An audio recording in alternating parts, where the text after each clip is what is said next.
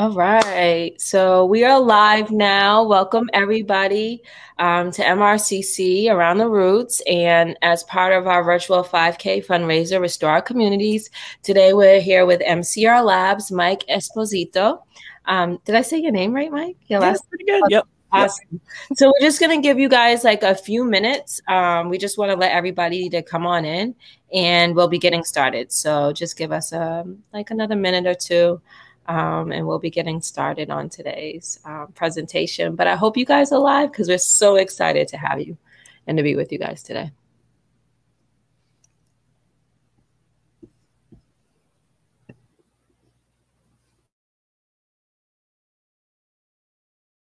Hey, we're getting some comments.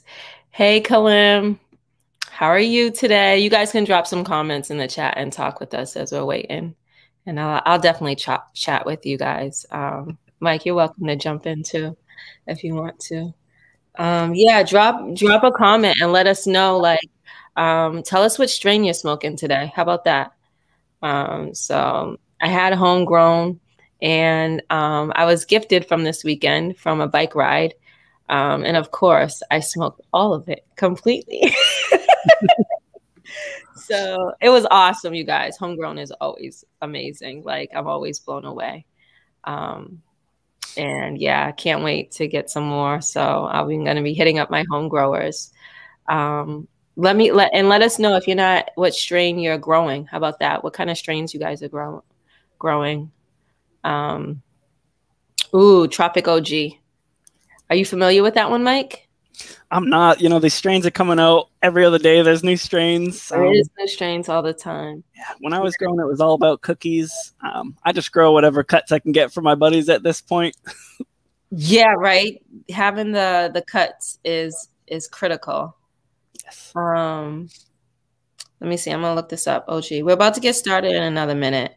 I just kind of curious about this strain. Indica dominant. Sounds nice. Okay, I have to do a little bit more research on that one. I just did a quick Hawaiian genetics. Oh, we're gonna have to talk. Definitely, Clean. We could be going on and on about these genetics and the strains. Definitely down to do a genetics talk. But I do want to get into today's session because I'm really happy to have Mike with us today and for the presentation that we're going to do. Mike works at MCRLabs and is a scientist, really amazing. And I just want to ask you a few questions, Mike, so our audience can get to know you a bit. Sure. Can you explain to us like how you got into cannabis and the science of cannabis? Like, what motivated you to explore the science? Like, were you always into science, and this just happened to be a happy marriage, or like, how did this whole arrangement come so that you're working at MCRLabs as a scientist? Like, this is, a lot of people are really curious. How do you become a scientist in cannabis? So if you can share with us like how this happened for you. Definitely. I think like a lot of people, I got interested in cannabis first when I smoked it. I really liked that a lot. And then growing up, my mom was always a big time gardener, so I was always out there helping her out. I really loved hiking through the woods, looking at the plants out there. So I was getting out of high school, and I thought, hey, maybe I should do something with plants. I went to UMass Amherst, the plant, soil, and insect bio major there. And in the back of my mind, I was always thinking, if whatever I want to do here fails, I can just grow cannabis. Everybody wants cannabis all the time. I want cannabis all the time. So, I did that whole thing, did the undergrad, and I was going to go into the sciences there.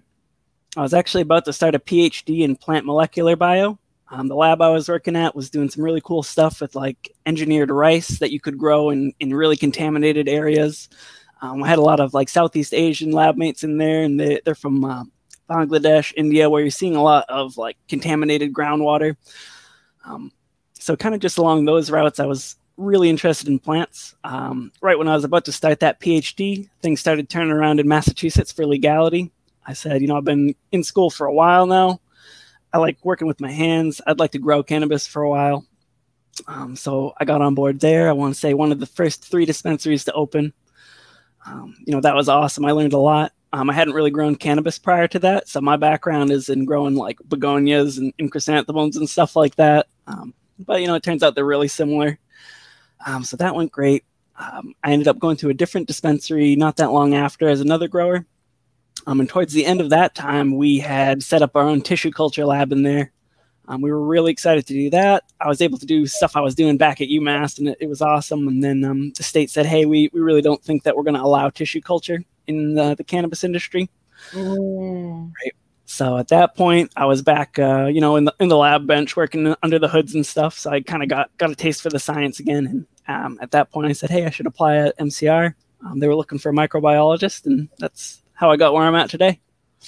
Nice. So that was a full journey for you. Oh, yeah. And how do you find being a scientist in the cannabis world? Like, what has this experience been like so far for you? It's been awesome. You meet people from all over the country, all over the world. They're just as nerdy as you are, and they also like to smoke like you do, which is really unique. When I was in school, I was kind of bashful about it. I remember specifically telling one of my best friends at the point. He was like, hey, do you smoke weed? And I was like, yeah, but don't tell anybody about it. So now being able to be open about it, talk to people who are both huge science nerds and cannabis enthusiasts it's really great. I think that's one of the biggest stigmas that against cannabis, right? Is that's used like in the propaganda that smoking weed is going to make you dumb. And how a lot of nerds like hide their cannabis consumption because of the stigma. And so we're smart, right? Like we're fully smart. And there's this stigma that's stronger than whatever degrees we present, whatever academia we have behind us, whatever, accomplishments we've made in academia or intellectual, world, wherever in our field. It doesn't it doesn't really do justice against those decades of harm of propaganda. So there's a lot of us still in the closet, I feel like, us nerds, like in the closet with our cannabis love. So yeah, thank you for coming out and pursuing me. So today, you guys, if you actually want to screen present now, that would be dope. Mike's going to do a presentation, you guys, today. And I'm actually going to please drop in the comments any questions. And we will be asking questions towards the end. And I will be asking questions as Mike goes along, because I feel like Mike is around this information all the time. And there's a lot of us that have questions. The information can be presented too fast, or we haven't had enough time to absorb all the knowledge that's being presented towards us, in asking questions in an impactful way, or in a way that can help create more like, oh, that's why this is being presented towards us. So I'm more going to be approaching questions from like a newbie perspective. For anybody in our audience that's, more of a newbie, new to growing, not really sure. Or if you're already like, I'm a pro grower, why would I need testing, or do I even need testing? Like, what is this all about? And asking questions from that perspective. I think if you have any sort of questions, regardless, drop them in the chat and they'll immediately pop up for us. And we're more than happy to answer any questions today. So I'm just going to let Mike take it away from us today. Thank you, Mike. All right. Sounds good. All right. Thank you, everybody, for joining us today. I'm Mike Esposito. I'm the lead microbiologist over at MCRLabs over in Framingham. And today we're going to go over the tests we offer, and we're going to provide some examples where you might want to use them in your own home grow. And we'll also provide some real basic tips for home growers who may just be starting out, or maybe, seasoned veterans. All right. So first, we will talk about the tests that we offer at MCRLabs. And these are just the general tests you'd see at pretty much any testing lab across the state at this point. So the first test that we offer, and what's usually the most interesting to home growers, are the potency profiles. And these are for two major groups of secondary metabolites, or pretty much just compounds that the cannabis plant can produce. And those are your cannabinoids and your terpenes. So these are kind of the compounds that are responsible for giving your cannabis different traits, whether that's a medical trait, a psychedelic trait, etc.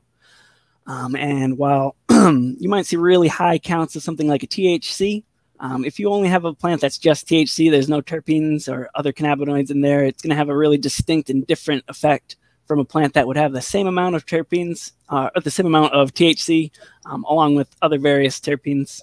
That's what they call the entourage effect. And that's kind of the way all these compounds interact together to give you a really unique effect from strain, kind of what makes strains different from each other. So, wait, can you just go back? So the entourage effect, is that basically like the fancy word for full spectrum? Yeah, definitely. Yep. I've seen full spectrum before. So is entourage like another effect, the entourage effect, another way of if you see a label that says full spectrum, they're talking about the entourage effect. Exactly. Yep. So you see full spectrum. These are people that are trying to make sure they preserve that terpene compound profile in there. A lot of the extraction techniques, you might just be pulling out something like an isolate, which, you know, some people love that. It's not for everybody. But exactly like you're saying, that's full spectrum. You're really trying to tap into that entourage effect. And can you just go into just a little bit, like, I've seen terpenes before and that being talked about, but I haven't seen anything like really stressed about cannabinoids. Can you just say a little bit about the difference between those two? Like why would people care about either one of those in their plant? Sure. So the cannabinoids we're talking about, the primary ones are THC and CBD. THC is more known for those more psychedelic type effects, maybe something a little more recreational. You want to feel a little silly, versus CBD, which is known to not really have any psychedelic effects. Could be something that's more diagnostic to like a pain treatment. If you have arthritis, I know when I have like sciatic nerve pain, I'm really searching for CBD to help that out. And like we were talking about before with that entourage effect, THC and CBD interact in some kind of interesting ways. I know personally, if I take a dab that's really high THC, if I start to feel nervous or anxious, I can hit some CBD, and that'll kind of counterbalance that effect and bring me back to a more kind of calm and centered state of mind. So, and there's other ones, right? Because there's like CBG, and like there's a whole series ones, right? Like there's like THC and CBD are like the most popular ones, but there's way more, and a lot of these other ones are being found to have even like that's where the health benefits are, right? And like a lot of consumers don't realize that they're finding like all these other ones playing a role and being like anti-cancer and stuff, but really by them all working together, like isolating them doesn't work. You need them all to work together for the entourage effect, which produces like these anti-cancer and other things being found in studies. Yeah, absolutely. And, you know, honestly, they're still discovering new cannabinoids. I think one of the ones that just was discovered recently was called like THCB or something like that. And it's like a way more potent form of the normal Delta-9 THC. But yeah, exactly like you're saying, you get these at different levels in different combinations with each other, and you're going to get pronounced different effects. That really lets you kind of tailor in what you're trying to get out of your experience with cannabis. The nerd in me is totally geeked out. Okay, keep going, Mike. All right. So those are our chemical potency tests. And then aside from that, we also offer a lot of safety screens. Now, these screens are mandated by the CCC in Massachusetts for any product that's going to be sent out to the consumer. But despite just the regulated cannabis having these, a lot of these screens are also really important for you as a home grower, and they can tell you a lot about your cannabis and even about your environment. So the safety screens that we offer are heavy metals. That's going to be things like your lead, arsenic, cadmium, or mercury. Pesticides, I don't know that list off the top of my head. That's the chemists know those ones, but those are pretty much things that we would commonly see used in a cannabis grow. You really don't want to take them in. And if they're present in your grow operation, that could either mean you have some weird contamination, or maybe a product you're using isn't exactly what you think it is. Next, we have mycotoxins, and these are the toxins that are produced specifically by fungal growth. That's going to be your molds, yeast, etc. Next is residual solvents, and this mostly just applies to your concentrates and your extracts. This is going to be anything that's left behind during the purge process when you're making these, if you're doing a solvent-based extract versus something that's non-solvent based, like a nice rosin squish. And then lastly, we have microbiological testing, which is going to pick up either quality indicator organisms or potentially very pathogenic organisms, but we'll get into that in a little more detail down the line. And then lastly, we offer the vitamin E acetate screen. I know you guys are probably all familiar with that vape ban that happened a little while back. Yeah. Yes. So we really want to be able to detect that if it's present. Okay. Nice. Okay, and that's a nice full list so that you can be able to see what's all. And all of these things impact the quality, right? And so like everything that's when you go to purchase from a dispensary, it should go through like this full panel typically, right? Our dispensary, like all of the weed from there goes through a full testing panel. Yes. Yep. Exactly. Okay. But as we've learned, it doesn't mean that it's safe, you guys, because moldy weed has been found in our dispensaries. So I could talk about that all day. Okay. Yeah, we could get into it, Mike. I am here for it. I am here for it. So please know, people, that just because it's legal doesn't mean it's safe. So we're here talking about safety. And that should be stressed as consumer rights. We should be consuming things that are safe and things make it on the shelf. As in every other industry, cannabis is not exempt. There's cannabis that lands on the shelf that is not safe. So yeah, and the conditions on which they're growing in does matter. And our cultivating centers should be able to the first to tell you, as they have failed a couple of times in providing, products that meets consumer safety standards. Never mind amazing homegrown standards. All right, so that's kind of a broad overview of the screens. And now we can kind of talk a little bit about what each of those tests are specifically, and how they might be useful to you as a home grower, or why you might want to have them done on product that you purchase from a home grower, etc. All right, so we'll start with the cannabinoids. These we kind of talked about a little earlier, but aside from knowing what's in your end product, you can actually get some really interesting information about when you're pulling your plants down based off of the results you get. So certain compounds like THCA or CBDA are actually made from other different cannabinoids that are broken down through more metabolic pathways. So the precursor, or the compound that THCA and CBDA are made out of, is CBGA. So a lot of the times when a grower is deciding when they're going to harvest their crop, it is very much opinion based. There's no real, hey, this is set in stone when you should chop it down. But people will typically look very closely at the tips of their glandular trichomes. Earlier on in growth, those are going to be really clear, pretty much totally translucent. And as your cannabis matures, those are going to get kind of milky and white. And then later on, they'll start to take on more of like an amber, yellowish coloration.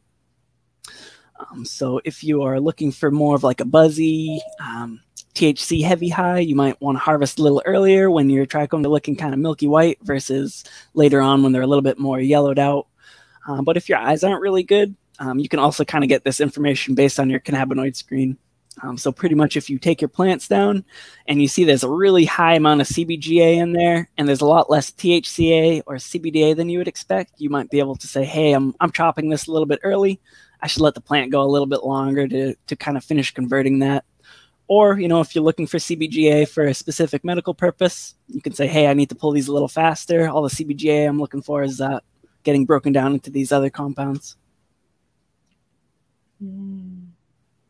Okay. That's a lot of information. Sorry if that was a bit much, but yeah. Hopefully our home growers, they're definitely getting it, on the spot. And to know when to pull, basically, and why, when you're growing, what plant whatever you're growing, what are you looking for? I think that's probably what you should start with, right? Is that as you're growing, to be thinking about what are you looking for out of the flower, and what you want it to achieve. And then you'll be able to determine this part of the process. Yeah, 100%. You know, it's really subjective for everybody. Everybody likes it a little bit different. So nice. Yeah. So that's our CN, or our cannabinoid analysis there. And after that, we have terpene analysis, which is a really similar test, but rather than looking for THC, CBD, etc., we're looking at some of the really commonly found terpenes. And these are the compounds on your cannabis that are going to give it a really unique aroma. You can see this table to the left we have is a lot of the really, really common and popular terpenes, and a description of their aroma. And then also you can see on that table, there's some specific potential benefits listed. So when we talked about that entourage effect earlier, we're talking about what terpenes are present and in what ratios, and how you can really kind of dial in the experience you want to have based on that. And then, you know, like we said, also it's really subjective, so it's not going to hit everybody the same way, but these are some really broad general guidelines you can look for. Now, aside from the medicinal or recreational benefit you get from your terpenes, kind of tracking these trends can also let you know how you're doing with your procedure of growing and also your post-harvest. And post-harvest, we consider to be pretty much anything from the point that you chop to the point that you are, you know, ingesting or combusting your material. So if you see your plants typically have a much higher terpene percentage, you're getting kind of confused, why are my terpenes getting lower and lower? That can sort of dial you in and let you know, oh, maybe I should be looking at something in the way I'm growing, or potentially maybe I should change the way I'm drying and curing my harvest. Maybe I'm going a little too cold, a little too dry, and these compounds are just getting stripped off the cannabis much faster than we'd like them to. I was just geeking out for a second. You was like consuming or combusting, and I was like, Mike, do you mean lighting that sucker on fire, like smoking one? Yep, I do. Yeah, you went straight nerd on me there. I was just like, yeah, that's I believe that's what he's talking about right now. Yep, 100%. Yep, just talking about smoking it down for sure. Yeah, I was just reading this, and I just think it's really interesting how the plant, as it, you know, whether it's happy or whether it's stressed, will impact the plant. And I tell people all the time, like, a happy plant produces a happy high. If you're not having a great high, your plant did not live a great life. You know, abusing the plant will create an abused high. Like, you can have a depressed high from a depressed plant. So these are living organisms. We should be treating them with the highest respect, because the energy you give is the energy you shall receive. So just treating it as a basic, like, commodity, really, really just like abuses the plant. And in turn, you're going to have an abused high. Like, it's not even that great of a high as when the plants are grown in a healthy and happy way. What do you think, Mike? Oh, 100%. You know, I've smoked that cannabis that's, you know, oh great, it's over 30% THC, but there's no terpenes. I smoke that, I just get scared personally. Right? Yep.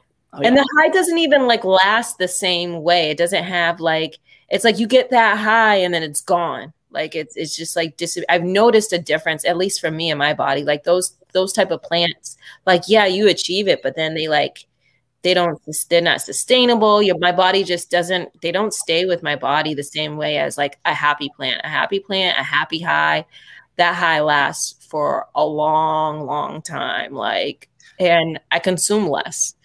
Like it's just a much better high. 100%. You know, that pulls back to the full spectrum extracts like you were talking about before. You know, I feel it's different if I'm hitting an isolate on a dab rig versus like a nice rosin. But yeah, no, terpenes are critical in my opinion. Yeah, definitely. All right. So now that we're done talking about the fun assays, we're going to talk about the ones that are going to kind of keep you safe and kind of let you know about your environment, both in the context as a grower and as somebody who might be living in a specific environment. So the first safety screen we'll talk about is the heavy metal screen. And these are compounds that are known to be really toxic to humans over time. We've seen it. We know we have a really rich history of studying lead poisoning. I mean, we see down in Flint, Michigan, the effects that has on a developing body. And essentially, like, we know these aren't things you want to be taking in on a regular basis. And unfortunately, there's a lot of different ways that these compounds can make it into your grow. One of the really common ways that this could happen would be if you're growing in an older house. Maybe you're growing alongside an old painted wall. A lot of pretty heavy lead-based paints used to be used, and these are things that are going to land in your soil, potentially get into your groundwater, or otherwise contaminate. You can see in this image to the right, what we have here is some old lead paint that has taken on an effect that's known as alligatoring. So if you see this anywhere near your grow, you might want to watch out for lead getting into your grow in that way.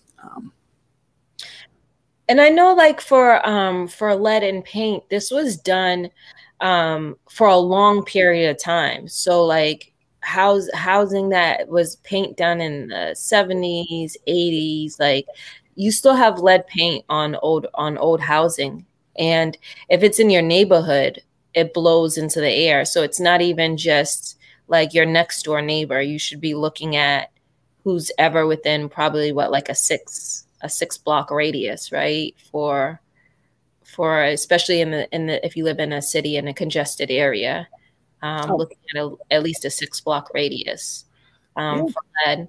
And also lead, I don't know if you guys know, but like one huge thing that was discovered about lead, like gas was de-leaded, right? But like up and through the 70s, I believe gas had lead in it. And they started, there was a direct correlation. They credit it towards something else, but there's a direct correlation between lead and violence, right? Like lead and violence, lead and ADHD, lead and violence, and a lot of other things. There's a lot of correlation with lead. And so it's really important, I think, as we're growing our plants, to pay attention to any lead or heavy metals that it can be absorbing, because all of this can be impacting our health and disorders and all the other ways. So the plant is 100% safe. The soil and the environment, no, not so much, not so much. Yep.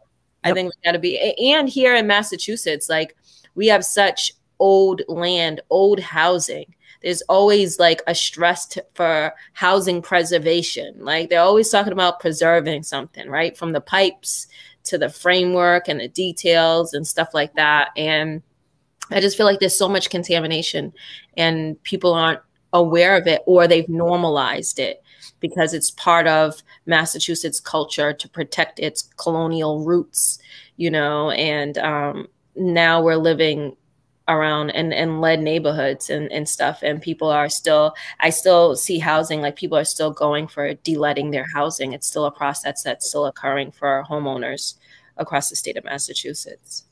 Yeah, 100%. You know, Massachusetts, we have a lot of these really old apple orchards too.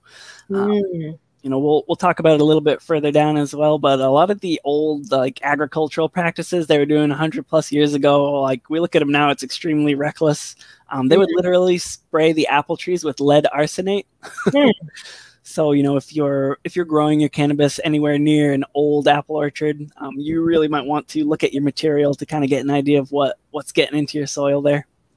So it's not like farming has a history of like practicing like healthy grow methods, right? Like this is we're dealing with a country whose grow methods are not produced, you know, putting the consumer first, putting community first.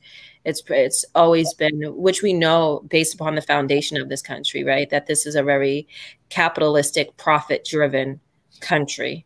And it will use any human being at an expense for the profit. So yeah, definitely make sure you know the environment in which you're growing in, and the metals around you. If not for the plant, then for yourself, please. And usually, if your water, you can get tested through your city's local water facilities.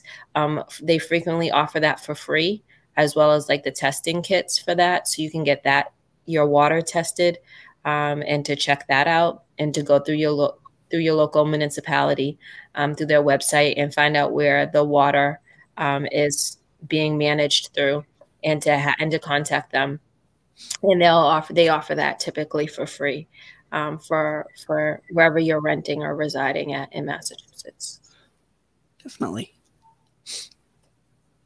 All right, so next we'll talk a little bit about pesticides. Like we just talked about, back in the old day, they loved to spray lead arsenate on anything. In the current day, they're still doing some stuff that's a little bit reckless.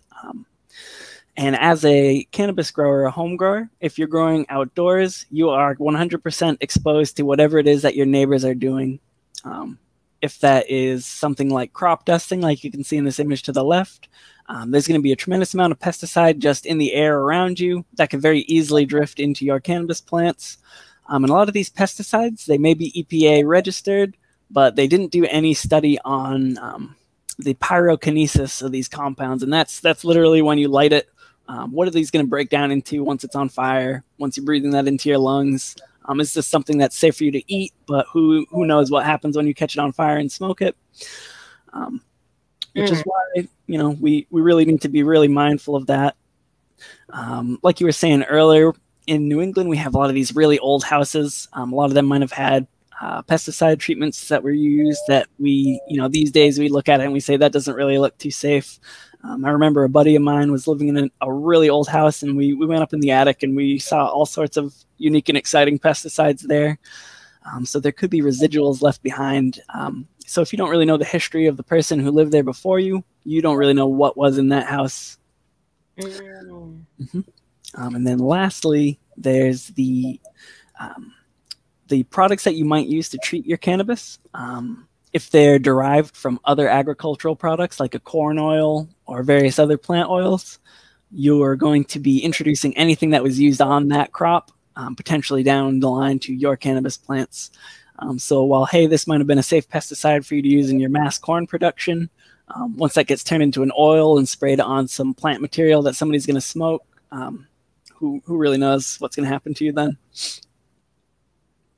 Oh, wow. Okay. So yeah, that's a lot, I think, to think about, like our location and the pesticides, and to just like acknowledge that like what's being sprayed in the air may be safe for consumption for us, but not safe to be consumed through heat, right? Like that's a whole other style of consumption that's not tested for. And the lack of oversight that we still have in this industry. Like there's a whole sort of consumer safety that isn't being examined for us, that is 100% liable upon us as the consumer, because there's no federal, oversight. And so these pesticides are being used, but not being used from the perspective that it may. And that's interesting too, right? That it's okay to use for treatment in plants that are later going to be cooked, right? So that's really interesting to see. Like, I was like, wow, like you're just testing it for regular consumption, but if somebody actually cooked this, and how do those chemicals react to heat, and then you're in the body, they're not testing that either. So that's a huge like aha moment for me. Like, wow, this is the lack of oversight that's occurring from our government. Wow. Okay. Yep, definitely. With that in mind, if you're living near farmers, it never hurts to try to reach out to your neighbors and say, hey, could you tell me about your treatments a little bit? Just so you have that peace of mind and you know what's up. Yeah, and I guess also knowing like neighborhood history. If there's a park next door to you, how long has that park been there? And what was there beforehand? That's huge to know. And also to know the treatments, like you were saying, pesticide treatments from the cities on how they've been treating and your neighbors, like even their grass, right? Like even like pesticide treatment on their grass, and any water runoff. Where do you live in relation to them? Is the water going to be coming down towards you? And how is that going to impact anything on your property and how it's growing, because now you have residue like running off of their property onto your property. So that's something else to consider. There's just so many ways that it does impact you. Absolutely. All right. Now we'll talk a little bit about mycotoxins. these are getting a little more traction lately, even in the food industry. I was just talking to a coworker today about corn and how we see, you know, there can be tremendous amount of mycotoxins in corn. And these are toxins that are produced by funguses. Those are your black molds that you might see growing in the walls of your house potentially, gray molds that are growing on fruits and vegetables, etc. And we know that chronic exposure to these compounds is really bad for humans. A lot of them are mutagens or carcinogens. So over time, if you're consistently exposed to mycotoxins, you run the risk of, you know, developing a cancer or any other related illness to that. And we know that different species of fungi are going to produce different types of mycotoxins and at different concentrations. And then we know also that in the process of extraction or concentration, some flour material that might have had low or trace amount of mycotoxins could potentially be concentrating that into your extracts. So while, you know, you're going from a plant that has 18% THC and you're converting that into an extract that has 80% THC, you need to also consider that that conversion rate might apply to mycotoxins if they're present within your cannabis there. So you just lightly touched, it could be very hazardous to human health. Mm-hmm. How and why should we care? As like we here for the weed. Is it a little bit of mold never hurt nobody? Like what's happening if we do happen? Because I remember when there was mold found in weed from the dispensaries. So can you just go into like a little bit like why consumers should really care about clean weed, clean cannabis consumption for themselves, especially while homegrown, whether from the dispensary or homegrowing, it should be the same standard. Yep, definitely. So we're really worried about these mycotoxins just because of, you know, these are things that have been studied for a long time because they also are in the food industry. And we just know these are going to, you know, potentially break down your DNA over time. These are all compounds that fungus will produce if it's feeling threatened, if it's got natural predators coming for it, or you know, otherwise it's getting that stress, it's getting attacked. It's going to put these toxins out because that's kind of the fungus's defense mechanism. And you know, pretty much through that it's designed to, you know, push something away. Organic things like us, we shouldn't be eating it. Because it's literally evolved to be harmful to other living things. And there's when it's in while your plant is growing, if it does become contaminated with mold, typically the plant exhibits certain characteristics of different mold, right? That it's been now of mold contamination. So I think some of those symptoms are things you can look for. Right, what you should be examining, like the health of your plant, like examining the leaves, and examining the health of the plant to ensure that it's in a healthy state. Do you have any like examples of like a plant that's contaminated in mold? Typically, what are some common characteristics that you would see? Yeah, definitely. Depending on the type of mold, you could see a lot of really different characteristics. A lot of the times, if you're seeing mold that's kind of in the root zone area, you'll see a lot of wilts. These are going to be fusarium wilts. There's something called damping off. This is something you might be really familiar with if you grow from seed. More or less, your seedling's going to grow up a little bit. You're going to get really excited. You got a great plant coming, but then a fungus in that root zone is going to attack it. It's going to break down the tissues in that stem, and it's just going to flop right over. Then you just kind of have a cup of mush. But that's actually a result of fusarium, which is known to produce a lot of different mycotoxins, and it's known to be found pretty commonly in cannabis. A lot of the more cannabis flower-based ones are going to be things with a lot of like white fluffy growth, like a penicillium. Probably the most common one is bud rot, which is usually caused by a fungus called botrytis. That's kind of a gray mold. That one's really interesting. That's also a fungus we see a lot in like the wine production industry. And we know for a fact that there's a lot of risks to human health to the point where a lot of people in these agricultural industries will have very specific illnesses named after their trade. So we know if you're growing wine grapes a lot, you could develop something that's known as wine grower's lung. And that's from you just inhaling these botrytis spores every day while you're doing this. And, you know, if we're seeing this a lot in our cultivation areas, we got to consider that not only is it really dangerous for you to be smoking this all the time, if you're working in there every day, you go to work and you're just exposed to these spores, you're really at medical risk. And remember, folks, if the environment is not healthy towards the plant, it will not be healthy towards the worker. And that it's the environment that needs to change, not the plants, not the workers, the environment, which comes down to the business. So that would question if we're structuring the buildup of this industry correctly, right? If it ends up producing something like a cannabis lung, like if this is something, because we know cannabis doesn't produce these things. So if workers are developing like a cannabis lung, like, you know, wine grape lungs or whatever is the case, then I think that this industry needs to seriously examine its setup practices, right? And that's a whole other conversation. But yeah, the health of I would imagine growers to be like top notch, because the plant should be in a loving environment. So this is not like coal work or, you know, working in the mines or something like that. This should be an environment free of mold and fungi. So yeah, if that starts to develop out of our industry, then that's a huge red flag. Our cultivators have it completely wrong, and they're not approaching. This is what and that would be another example of consequences of putting profit before people, or profit before plants, profit before the earth.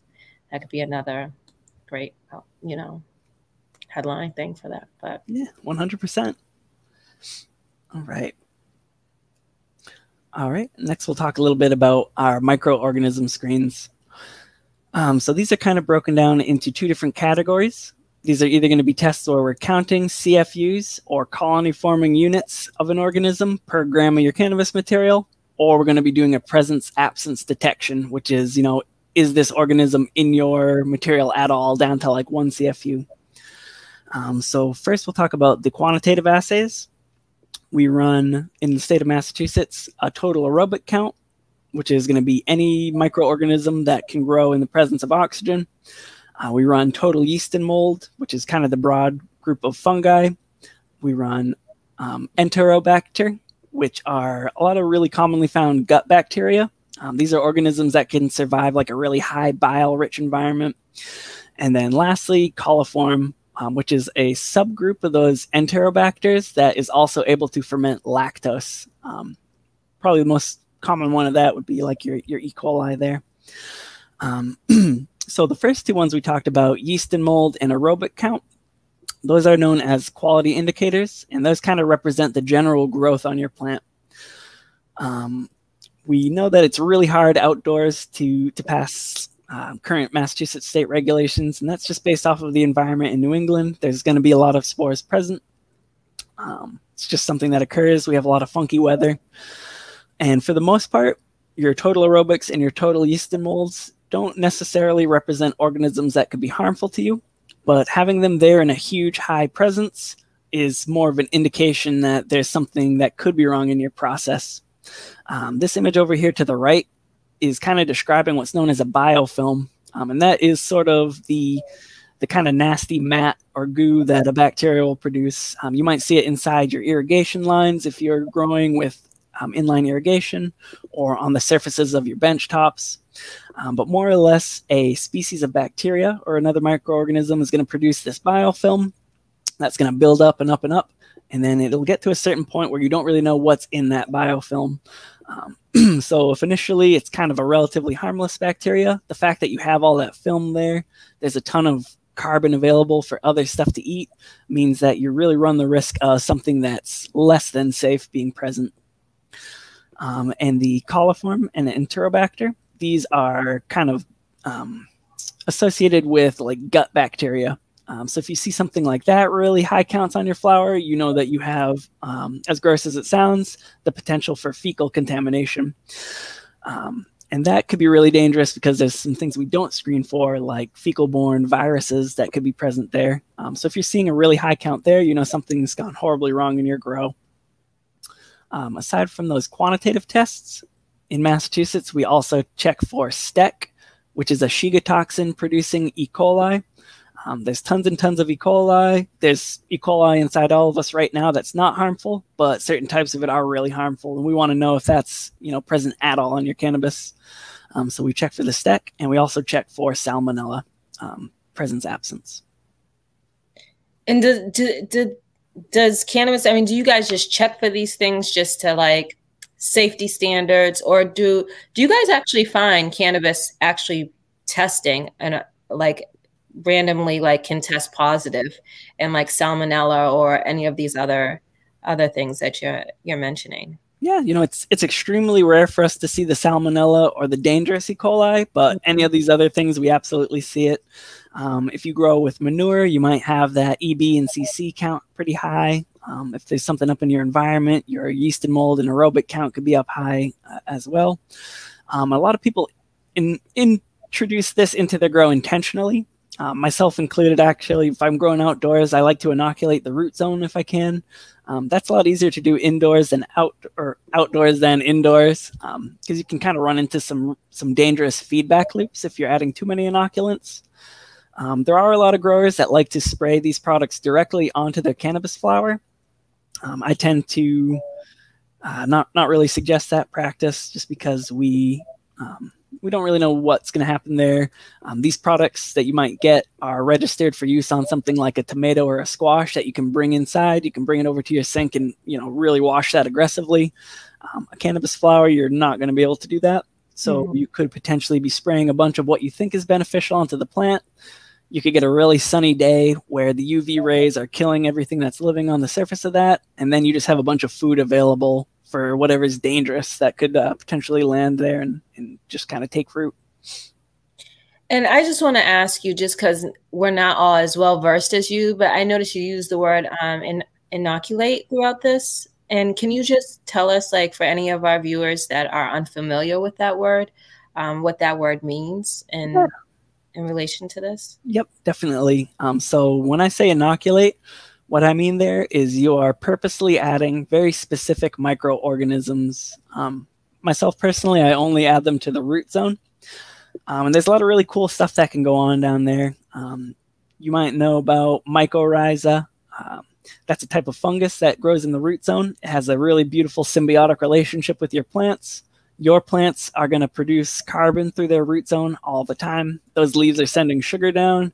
That sugar is coming out, and it's actually going to feed the mycorrhiza. The mycorrhiza down there are going to help that plant convert and uptake nutrients, could help it survive some drought stress or other kind of stresses that could be introduced. And then aside from that, there's a lot of really interesting study on certain strains of bacteria that could cause your plant to maybe produce more essential oils. But, you know, there's a lot of study going on that right now.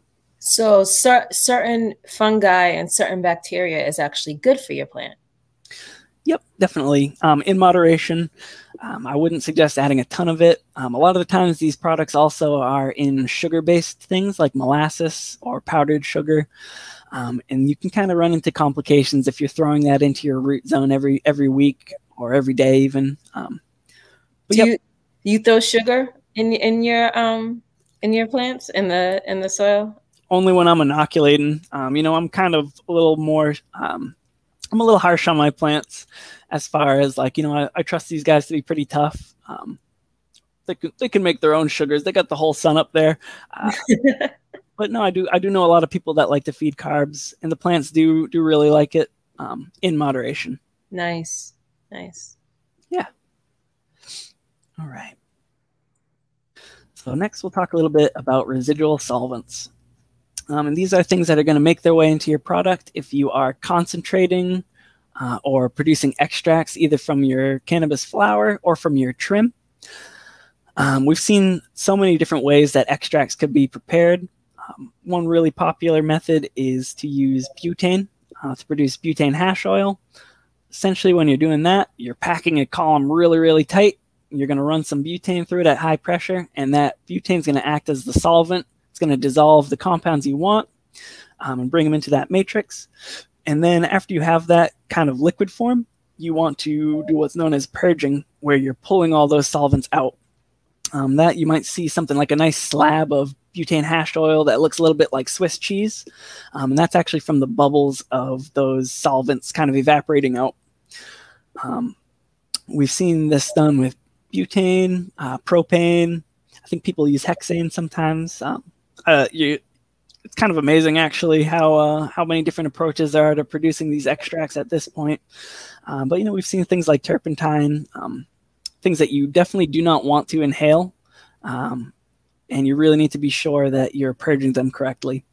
So through our residual solvent screen, or any residual solvent screen offered by any lab, you're getting an idea of how effective your purge was. If you're seeing stuff that remains in there, you might need to change your approach up a little bit.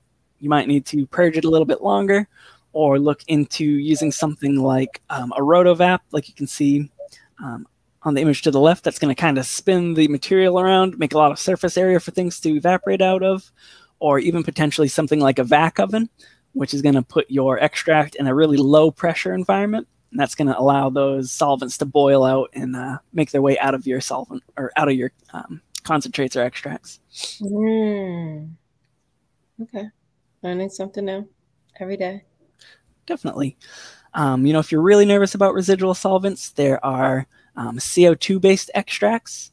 They use supercritical carbon dioxide. What makes it supercritical is that it's at such a high pressure that it goes from a gas to a liquid. They use that liquid form to extract out, and then all that's left behind would be any CO2 that didn't get purged out, which we breathe in every day. We produce it, so that's a lot safer than breathing in like a pentane or a turpentine or something like that. And then there's also solventless extracts like rosins, which are just formed through high pressure and high heat. And those are my favorite personally.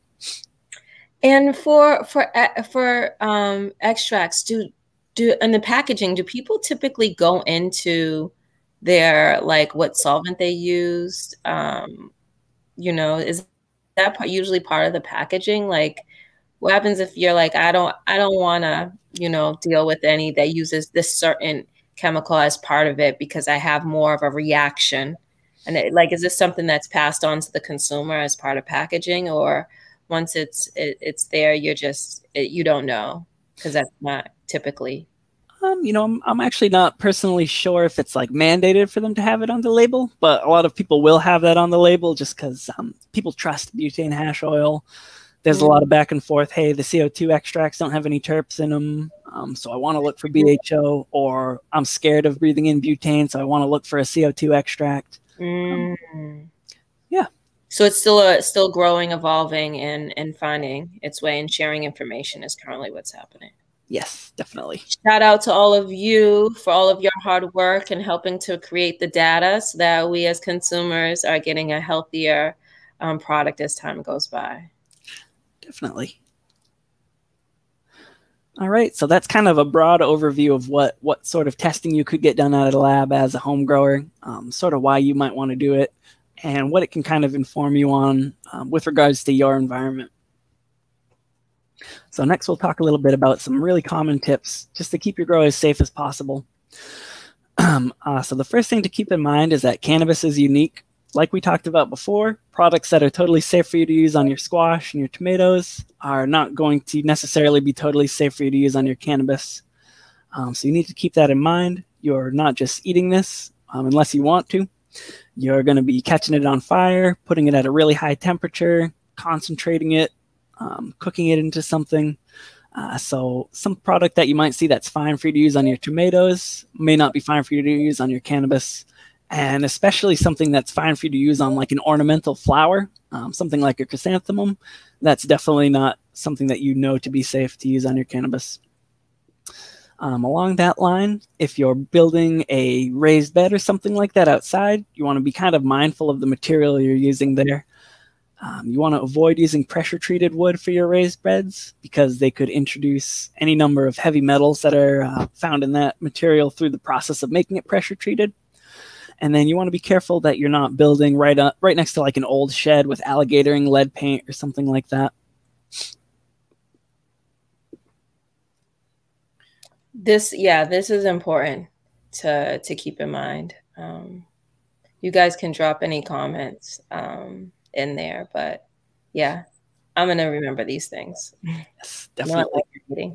Yeah. And then lastly, like we said earlier, you just kind of want to know your neighbors. If they're farmers, you can ask them about their pesticide usage if they feel comfortable telling you about it, because you got to assume that anything they're using close to you is going to make its way into your grow as well. And if they keep a lot of livestock, we're not just concerned with what they're spraying onto their corn, etc. But if they have a lot of pigs, cows, or chickens, you need to consider that some of these dangerous microorganisms we talked about might be in the groundwater that you're growing in. A lot of these really pathogenic, dangerous E. coli's are kind of found and proliferating through the guts of these livestock animals that are reared. We know not everybody treats their livestock as well as some farmers do. So if you have really sick or unhealthy animals near where you're growing, they could be introducing all sorts of dangerous things that then make their way into your grow as well. Okay, that's important to note too. So really know your neighbors and their livestock. Yes. Yep. Definitely. Know it all. Yes. All right, and that pretty much ties it up. That was an overview of all the tests we offer and why you might want to look into them. If you have any questions at all, please feel free to reach out via email. I love talking about this stuff, so any questions you got, feel free to reach out. Yeah, and so I just want to do like a speed like scenarios with you to see your response. So I just want to try this out. So if I live in a rural area and I have neighbors that have been growing corn, and this is typically like an area for growing, corn crops. And I want to grow on my property some plants for home growing. What testing would you recommend for that type of a scenario? Right. For that type of scenario, I would be looking into a pesticide screen for sure. They're almost definitely using something to kind of keep that insect level down on their plants. Aside from that, I would be a little bit interested in what fertilizers they're using. Certain fertilizers are more likely to introduce heavy metals. And honestly, even for some things we don't test for, it's really good to get information. Even organic farming, there are organic pesticides. The use of them is going to kind of determine how dangerous that is for you. So, somebody might be using a pyrethrin. They might be thinking, oh, this is totally safe. I'm going to use 300 times the amount on the label. And at that point, it becomes dangerous for you. So yeah, I'd probably be looking mostly into the heavy metal screens and the pesticide screens there. Okay, I got another one, but somebody dropped in the question. How can we educate neighbors on using safer practices on their farm or lawns? I think that's a really great question. I'll let you. Sure. Mike. Yeah, that's a really broad one. It's really going to depend on how friendly your neighbor is, more or less. But I would probably consider explaining some of the health risks to them, as far as, hey, this might not really be that safe for you to use. Like you were saying earlier, who knows what's going to happen when you toss this corn on your grill versus when you're eating it raw or steamed or something like that. So more or less just building that good rapport, having these conversations. It's hard if you directly approach them. Some people take that really personally, so you might want to focus on, getting to know them a little bit before you bring up, hey, you really shouldn't do this on your lawn. And then also providing safe alternatives to them, like, hey, maybe try using these compounds, maybe try using this approach in your farming, just to try to make it a little safer for everybody in the neighborhood. So maybe a good approach could be, hey, I smoke some weed. Do you guys smoke too? Would you like some? Mm-hmm. Maybe that's a good buy-in. Usually if people, have the same interests, if we're a consumer, if they're a consumer, I'm a consumer, then they'll care about the plants and maybe that's a way to get them to care about their farming practices or their lawn care practices, because they're going to be like, hey, when that harvest comes, I'm going to want some. So probably be invested in the crops as well. Yeah. Caring community versus property. 100%. Yep. That's a way to think about it is, yeah. And then, sharing with the community, gifting. That's a great buy-in method for people, I would say. Okay. So a second scenario I want to ask is if you live in the city and you're really, a lot of people are all over you, right? So you're doing indoor grow. You're in the city, you don't have any access to outdoor grow you're living in an apartment, and your apartment is a 3-story home that's been converted over into 8 condos, so it's like now it's been broken down. Each floor has been broken down into like separate apartments, right? Where it's used to be like a 1-family with 3 floors, or 2-family or a 3-family or whatever. Now it's been broken down into condos and apartments and stuff, luxury condos at that, right? But all they really did is do some superficial updates. And that's basically it, and charging, luxury condo prices for superficial, and your luxury is having a washer and dryer, an updated washer and dryer. What testing would you say, and for if you're in one of these housing conditions where you're compacted, even indoors, like the air circulating, you're sharing with multiple people on your floor, never mind, it's multiple floors, and then the housing is like really old and only superficially been updated. What testing would you recommend for somebody living in those conditions? Sure. Yeah, I think somebody living in conditions like that, I'd be really interested in the microbiome screens. If you have a lot of black mold in your apartment, you go into the bathroom, you see some funky stuff up on the ceiling, you might want to look into mycotoxin detection. And then heavy metals for sure. Like you're saying, maybe they just painted over the old lead paint and it's still there. It's still going to make its way in. And then like you were saying also, when you're living with a bunch of people, you're in these tight spaces, you might have shared air. You could talk to them also about what kind of practices they do in their own home. A lot of people will smoke in their grow, which it's fun. Everybody wants to do that, but it's not really great for your plant health. You might be introducing new things that you weren't thinking about that could cause your plant to ripen early or take on some different effects. But yeah, just kind of knowing what's going on around is critical. But specifically, I'd be looking for mycotoxins.